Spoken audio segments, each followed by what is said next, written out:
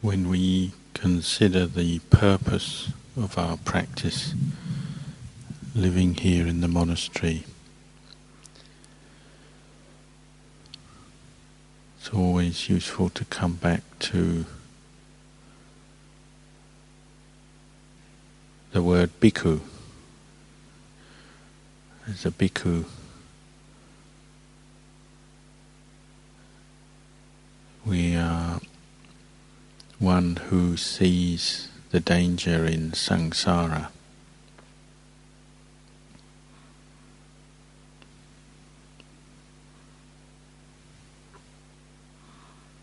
The purpose of the holy life is to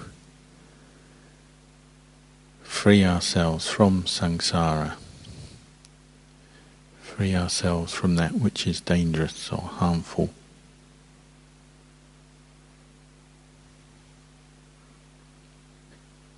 So Nibbana is the highest happiness, the highest peace, is the freedom from samsara.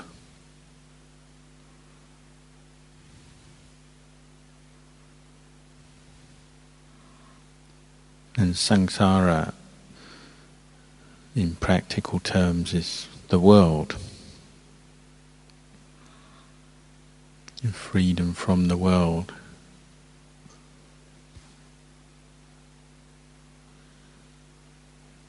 But we're still living in the world, so what does freedom from the world mean?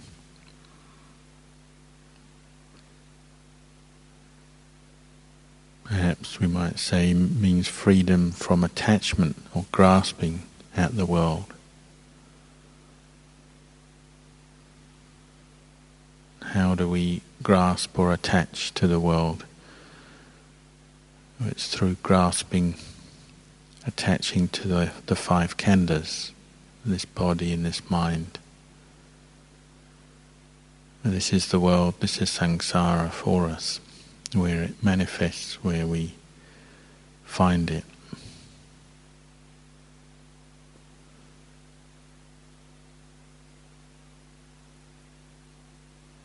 And these khandhas, the upadana khandhas, they're basis for attachment. It's what we identify with, what the citta identifies with, attaches to, clings to.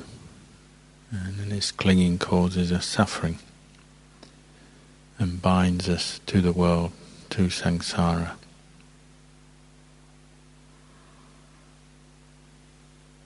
So the heart of the holy life, at the core, the essence of the holy life is developing Nehkamma parami,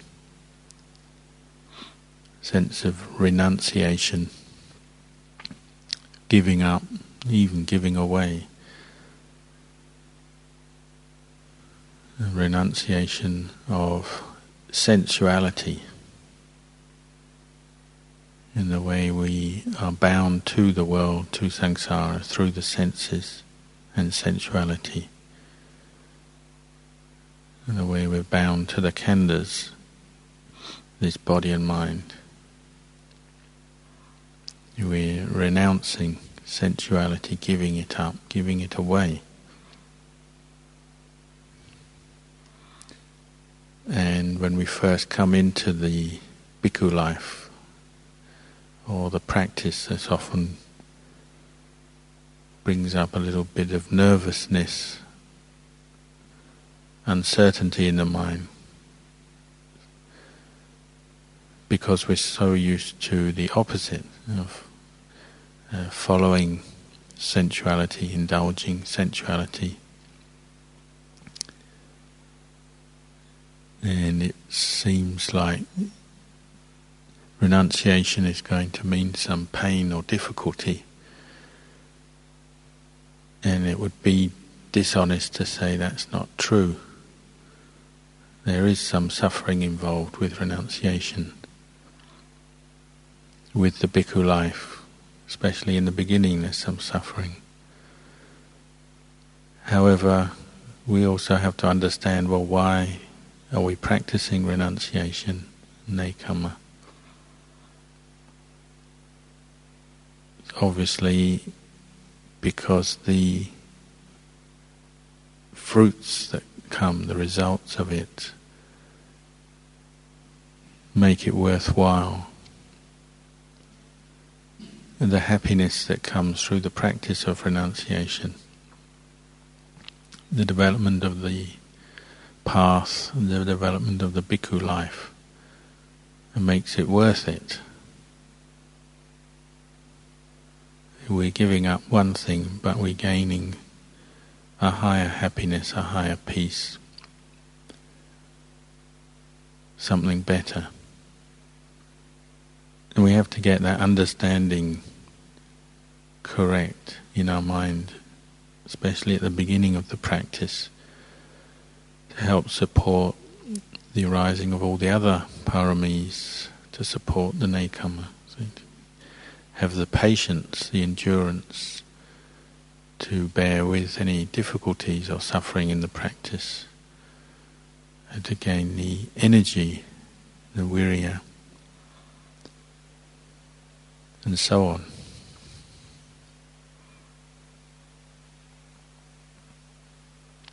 So we're practicing renunciation of sensuality, and particularly renunciation of the attachment to these khandhas.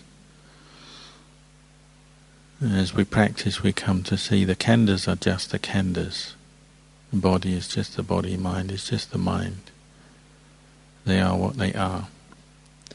But what we're giving up is the attachment, the grasping through ignorance of the khandhas.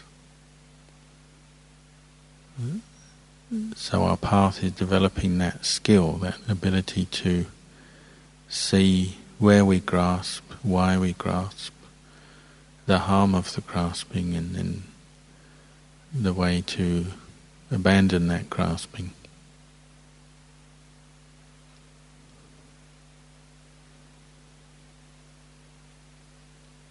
Nehkamma is also often synonymous with samadhi, meditation. As the practice of bhavana, development of samadhi, we're learning to give up the attachments to the senses and the distractions of the senses, the likes and the dislikes that come through our senses.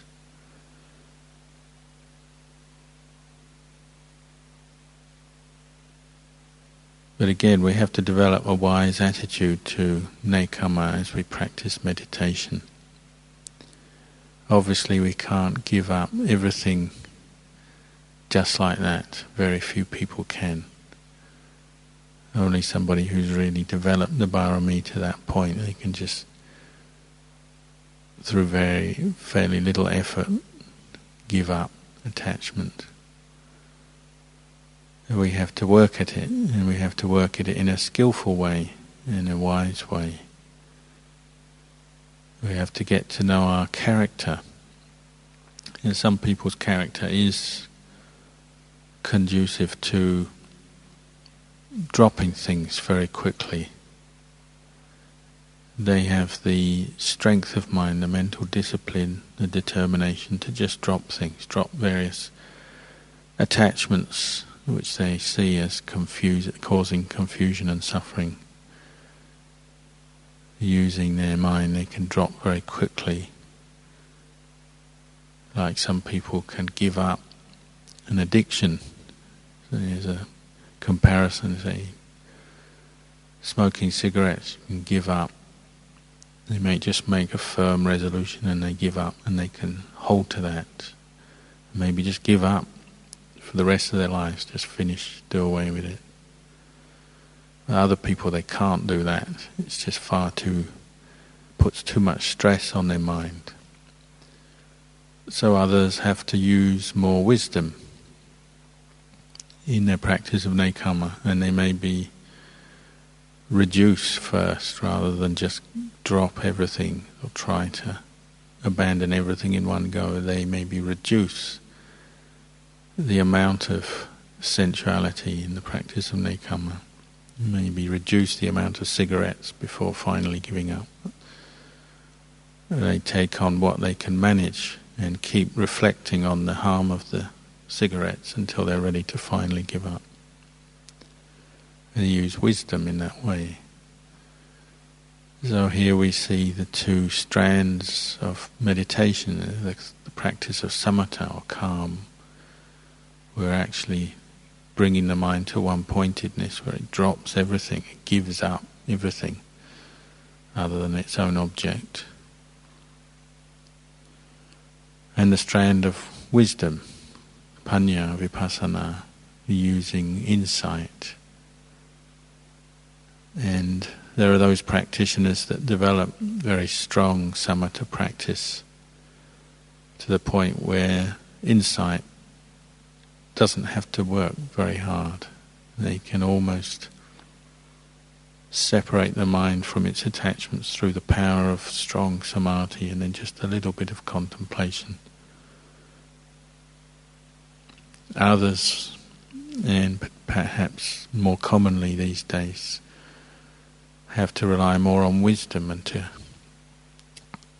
keep contemplating wisely, reflecting on the harm of attachment, of sensuality, of attachment to the khandhas. And with that wise reflection bringing the mind to peace, so they attain some samadhi and then they carry on reflecting. And little by little they eke away, they work through their attachments and develop the Nehkamma to perfection. But either way, we use the two qualities of samatha and vipassana, calm and insight, as we develop Nehkamma. Already, even before we meditate, we're developing Nehkamma. We come into the monastery, and we're giving up a lot. We're giving up the worldly life, so the household life of accumulating possessions and money and wealth and experiences. We're giving up a lot of craving, so that at first there's a lot of patience to deal with that. The mind doesn't necessarily give up so easily, even though physically we've removed ourselves from the objects of much of our craving by coming into a monastery. But mentally there's still the craving there, so we have to be very patient with that. But we're practicing giving up, particularly craving for sensuality, the experiences of the world that come with having material possessions and wealth and family and social ties and so on. We're giving that away, giving that up.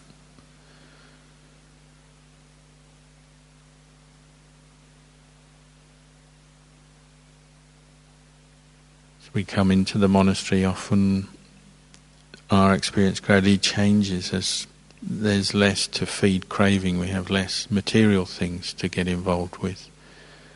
Then the mind settles more onto particularly views and opinions, more mental and material things perhaps. And the Buddha said the attachments of bhikkhus tend to come out more with their attachment to views, because we don't have so much material, so many material possessions around us to get caught into.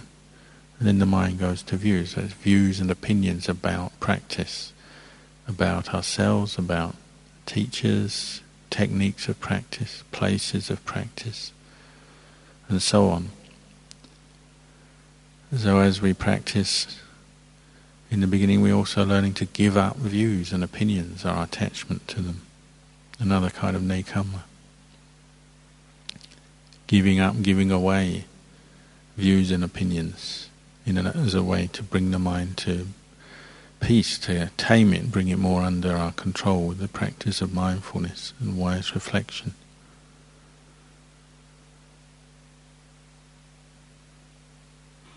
We're giving up and giving away the aversion and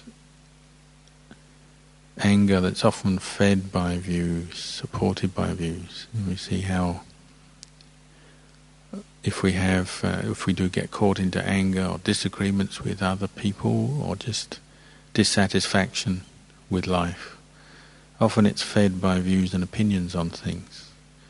If you keep focusing the mind, holding on to a particular view about the way the practice should be, about the way the monastery should be, the way oneself, one's own practice should be, you keep focusing on that, well, it can be a great cause for aversion to arise, dissatisfaction. When we recognize that, we start developing Nehkamma, where we maybe are just giving away that view as a way to free ourselves from aversion. We're no longer focusing or holding on to that view so much. Even though that view might in one sense be correct. Some of our views, our ideals are correct on the one hand, but when we grasp at them, they're a cause for dissatisfaction and discontent in the mind. Maybe comparing one place and another, one experience and another, one person and another, and so on. So we can practice Nehkamma with our views, give them up, give them away. Nehkamma with our anger, irritation, you can give it up, give it away. It's a kind of dana. You're just giving it away. We know the view, the opinion, we recognize it, acknowledge it, but we give it away, we don't hold on to it. So there's no conflict in the mind. There's no source of dissatisfaction, discontent. No arguments in the mind, no arguments with other people. We give it away as a kind of dana.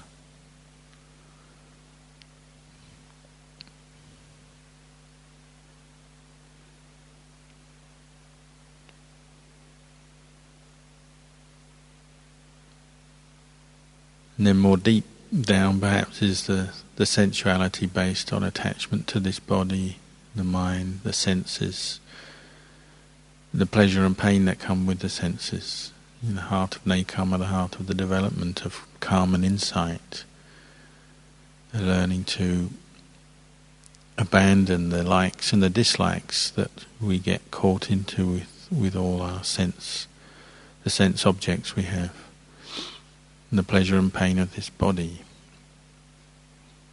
recognizing that in its most strongest form is sexual desire, the pleasure of sexual desire and all the sensuality based around that, the desire for our own form, the physical form, the way it looks, the way it feels, how we relate to it, and then the form of others, how they look, sight, sound, taste, smell, touch.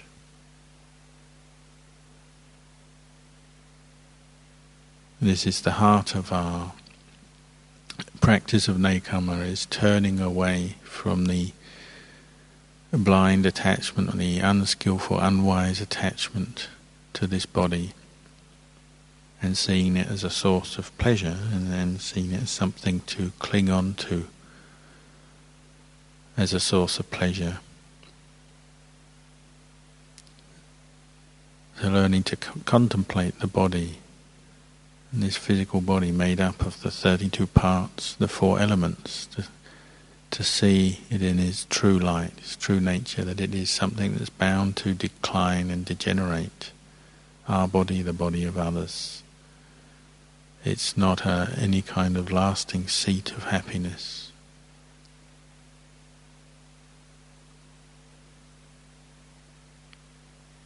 So in the beginning of the practice of Nehkamma, maybe we just practice sense restraint, indriya samvara, is learning not to stimulate more attachment, more delusion about the body. So it might be particularly the way we relate to others, and particularly the opposite sex.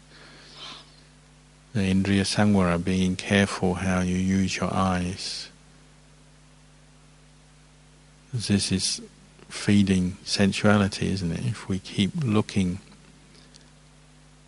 with lust and objects that give rise to lust unmindfully, well, lust will arise and sensuality is sustained. the delusions are sustained. So sometimes Nehkamma is simply just turning away, not looking, not listening to the sound of the opposite sex, or anything that alludes to that. So it could be even, say, other things like music can support sensuality, support unmindful states of mind where the mind becomes caught up into the pleasure of sound.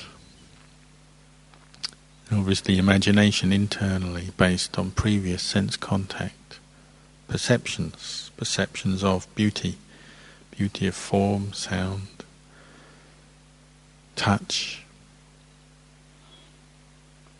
Indriya samvara, being careful, guarding over the senses so that we don't let the mind wander to that which will give rise to more sensuality, more attachment, more lust.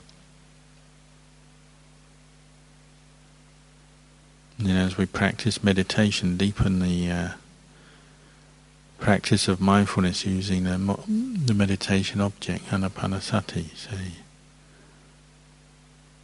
tends to internalize. First of all, externally we practice sense restraint, and then internally the sense restraint based on memories and the mental proliferation.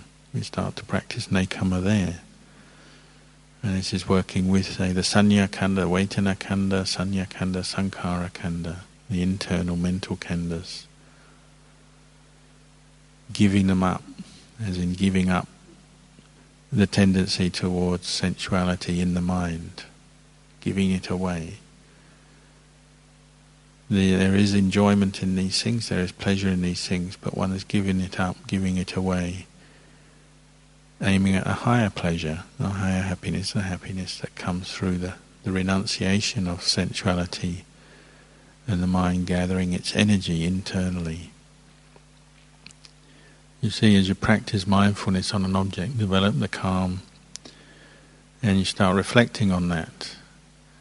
In the mind, where does it gain its energy from in the practice of samadhi? Where does the energy come from? It's from abandoning sensuality. Sensuality, one of the drawbacks of it is it drains the mind of energy, distracts the mind, almost like sucks the mind's energy out through the eyes, ears, nose, tongue, touch, and then through mental proliferation based on ideas, concepts, memories, drains the energy away. As you practice Nehkamma, you're restraining externally your senses, and then you restrain internally the mind. Start to refine its awareness down just to be focused on one meditation object, and then it brightens, and with that you gain energy. And it's enjoyable in a more subtle, more refined sense. It's a more subtle kind of enjoyment and happiness for the mind, the sukha vedana and the piti that arises through the practice of samadhi. One can only really know it through the practice. One can't describe it very well to somebody who's never practiced. You describe the piti and sukha based on seclusion, based on guarding the senses, letting go of sensuality externally, and then even internally letting go to a non-practitioner. It sounds quite drastic and sounds pretty dry, pretty unenjoyable as an ideal. But of course when you practice, it's different. The mind gathering together its energy based on wholesome dhammas, wise reflection, turning away from sensuality, turning towards the Dhamma of sati, the Dhamma of samadhi, brings up contentment, brings up piti and sukha with it. And then as the mind tastes this, then it has an understanding then why we practice Nehkamma, the value of it. And the mind becomes stronger. And from this it supports a deepening of wisdom and his insight as well, based on the stillness and the quietness as the mind frees itself from its normal distraction with the senses and with sensuality.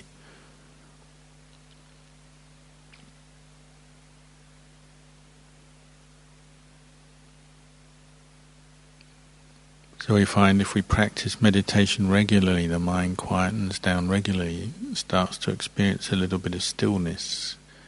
We can use that for the basis for wise reflection, for developing insight. We can see the true nature of these khandhas, particularly turn to reflect on this body. And the more still the mind is, the more it shows up the body for what it is. It's just a collection of elements, these four elements, and how fragile, how susceptible to degeneration this body is, constantly changing, literally being eroded away by the external conditions of life in the world, in samsara. The heat and the cold batter the body, the process of aging batters the body, the process of just having to eat and drink, digest, send nutrition around the body. It's wearing the body away all the time. The elements get out of balance easily. We get ill.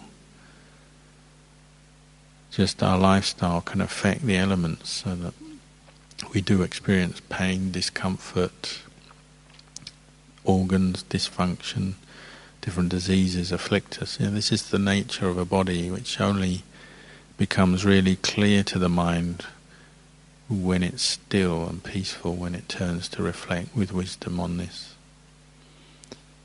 And then you can see the changing nature of perception. Perception's how we say before we practiced, when we were young and healthy, we have delusions, perceptions based on good health and happiness, and think that it's all good, and this body is something very good, and we hardly notice the suffering of a human body because of the delusion of youth and health, good health.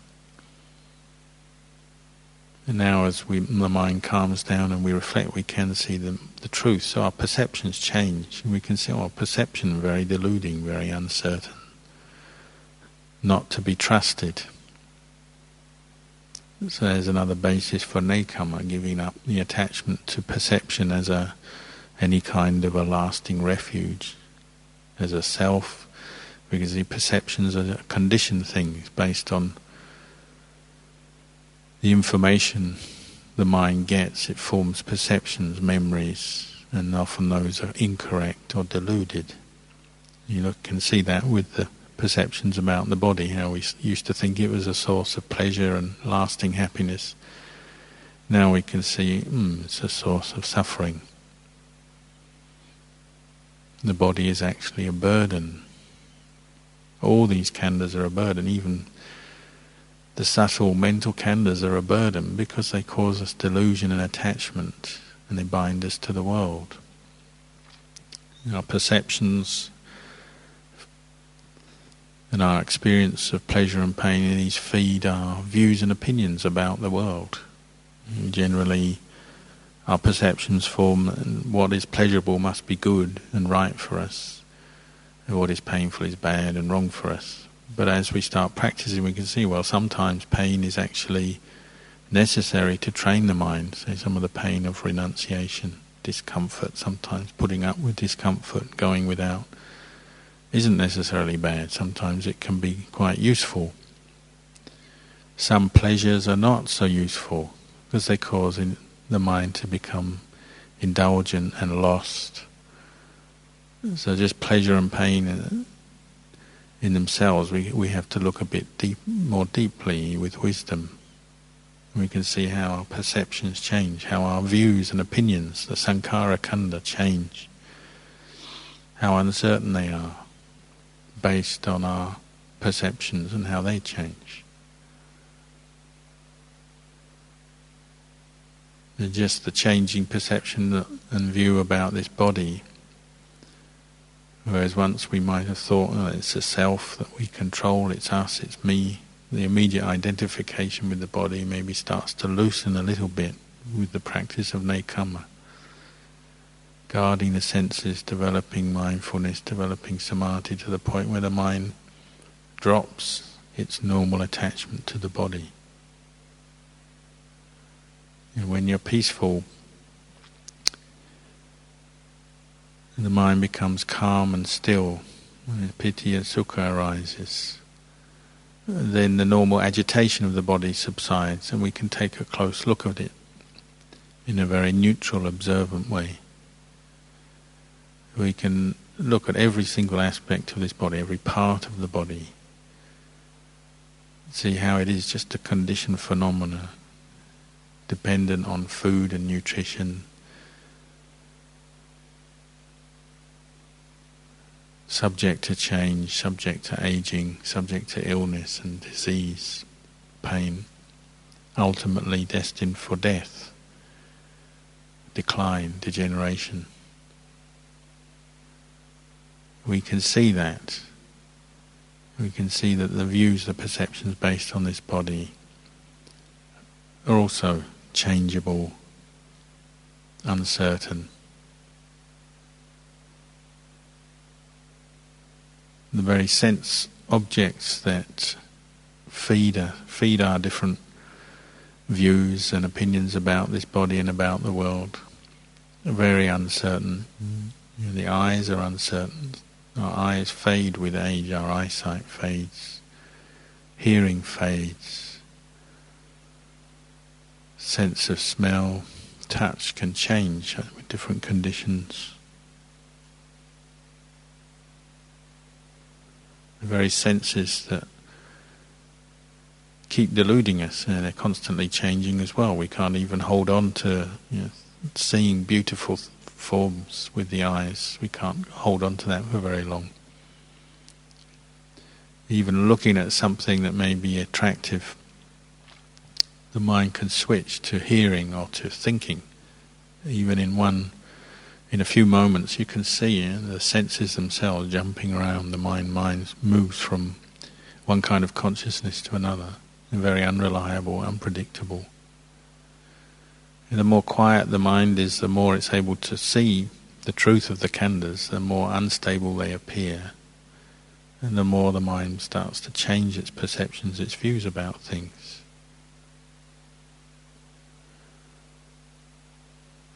And this is the result of Nehkamma, practicing Nehkamma. First on the outside and then on the inside. It's giving up this grasping and attachment to experience, to the physical body and the mental experience based around it. Giving up the identification, the sense of me and mine in it all.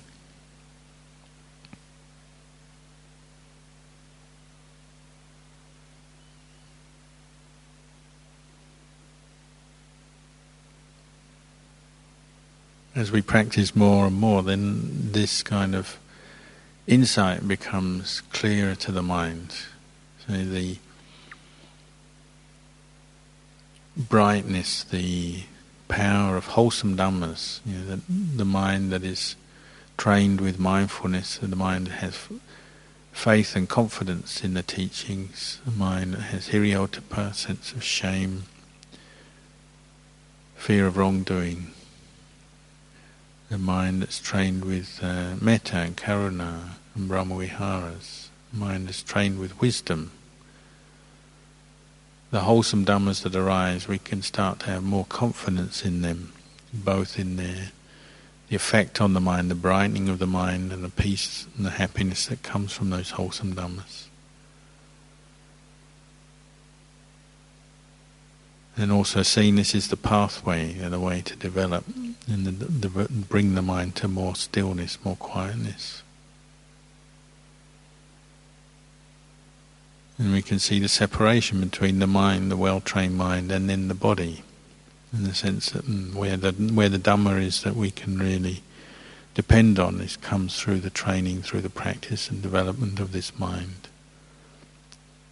bringing it in line with truth. And the body itself and the pleasures of the senses and sensuality are of no real lasting importance or value. They're no real lasting refuge. And from that we can see, well, samsara is no real refuge, whereas the Dhamma is. The sila, samadhi, panya, all the wholesome Dhammas we develop arise in the mind, both the effect on the mind and then the liberating, the way they liberate the mind from samsara. We start to experience that more, so we trust in the path more as we practice.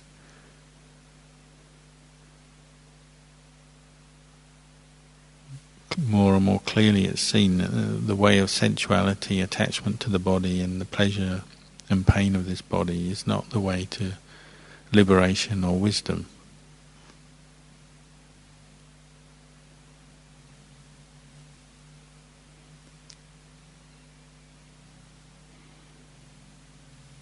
There's that time in the sutras where Mahanama asked the Buddha about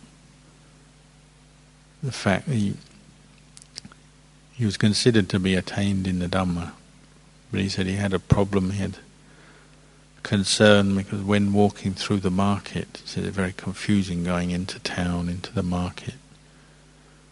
A lot of people hustling and bustling around, animals, in those days lots of animals, ox carts, stray elephants, stray cows. He said very difficult to maintain mindfulness. The tendency is to go towards confusion. He was attained, he's not yet an arahant, so still mental defilement could arise in the mind. He had a concern about this. He asked the Buddha, does this mean if I die at that time when the confusion arises, will I ever be reborn in a lower destination, an inferior destination? And the Buddha said no. He said the power of and the strength of the Dhammas that you have practiced thus far, the area path, he described it, the qualities that bring one to an area, faith, generosity and learning and wisdom. These kind of internal qualities, when practiced regularly over a long period of time, they fortify the mind, they strengthen the mind, brighten the mind, because they're all wholesome Dhammas. So this will be the important thing when you die. He said the body, when it dies, it just breaks up, made of the four elements. It has to break up and degenerate. But these wholesome qualities that you've developed over time, these are what stay on when you die and bring the mind to a happy destination. He compared it, I think the simile is, he said, imagine somebody has a clay pot full of cooking oil. They thrust it down into the ocean and then break it up under the water, break it apart, break the pot apart, while the cooking oil will float up onto the surface of the ocean and just float there. The parts of the pot, the clay pot broken up, the pieces will just drop to the base of the ocean. He said the mind of the practitioner who's trained in these Dhammas and trained to develop strong conviction in the Buddha and develop learning and develop wisdom, develop renunciation and so on. These qualities will bring the mind to float upwards, as it were, go to a happy destination based on the wholesome Dhammas. And this is what we're developing as we develop Nehkamma, the path of Nehkamma. You're developing the mind. And we use the body for Nehkamma as a vehicle, so we practice sense restraint. We restrain our eyes, our ears, our tongue when we eat and so on. You're using the body, but it's the mind that you're training. You're training to see through the nature of sensuality, to see the impermanence of sense objects and the pleasure that comes from sense objects, to see the limitations of them, to see the danger in attaching to that which is impermanent. This is how we practice. And sometimes we can do it all in one go. We just drop some particular attachment we've seen. So when we come into the monastery and take on the precepts, we drop much of our extreme sexuality, so we don't have any more sexual behaviour. That's one big practice of Nehkamma. In one go we're dropping away a huge amount of sensuality. But of course on a subtle level we might still have lust arise. So we have to practice to refine our mindfulness and develop a wise attitude to how to deal with, say, lust or different kinds of sensuality arising in the mind. Keep reflecting on its impermanence, reflecting on the object of our lust to see its unattractive side. And the flip side of lust, say, the aversion for other people, for ourselves, for situations and experiences. To see the impermanence of that, to see the impermanence of the objects of our aversion. This is Nehkamma on the inside, just on the most refined level, letting go of the memories about past sense contact, the pleasure and pain, and then the reactions to it.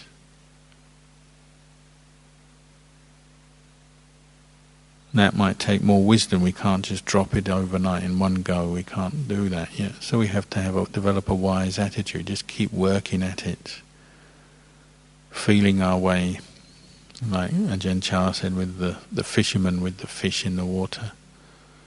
You know you've got something on the end of the line, but you can't yet reel it in. So you just have to keep feeling away underwater. You gradually pull your net in or your line in until you've got hold of the fish and you can bring it out of the water. We can see intellectually the drawbacks of sensual attachment, the impermanence of it, the unsatisfactory nature of it, the lack of self in it. But we can't yet experience that with the mind yet. The mind keeps returning to it. So we have to keep training the mind with mindfulness, wise reflection, stilling the mind with mindfulness, the practice of samadhi, and then reflecting on that, reflecting on this body, the basis for our attachment, till the mind is absolutely sure, convinced of the anicca, dukkha, anatta of this body, the basis for our sensual attachment. And sees the impermanence of these khandhas, all of them, based around this body and the sense of self-view. Once it's convinced, then the mind naturally starts to drop things, gives them up, gives them away as dana, gives away sensuality as dana, sensual attachment, even lust, just give it away as dana. Not going to take it up anymore. Just the same way you might give away a material possession in dana. You have some item that you want to give away to a friend. Some layperson gives you a nice requisite or some medicine or something and you want to give it away as dana. Once you've given it away, that's it. You don't think about it anymore. The job is done. You can think of that act with happiness. You actually get joy from giving away something that could have been useful to you, but you gave it to someone else. Or you can give away sensuality in that way, the refined sensuality in your mind, the loves and the hates, just give them away and then you have no more involvement with them. That's the end of it. You give it up, give it away.